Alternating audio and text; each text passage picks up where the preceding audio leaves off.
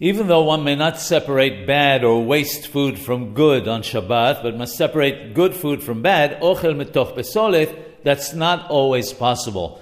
Therefore, foods such as onions or many fruits where the peel is discarded and only the fruit inside is consumed may be peeled on Shabbat, but with the proviso that they will be eaten right away or at the most within an hour during the upcoming meal.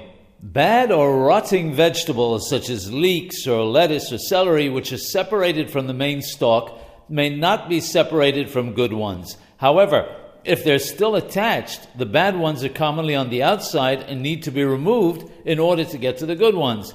In such a case, one is permitted to remove the outer leaves which are to be discarded in order to eat the good ones. Here too, the proviso is that they must be eaten right away or at least within the hour.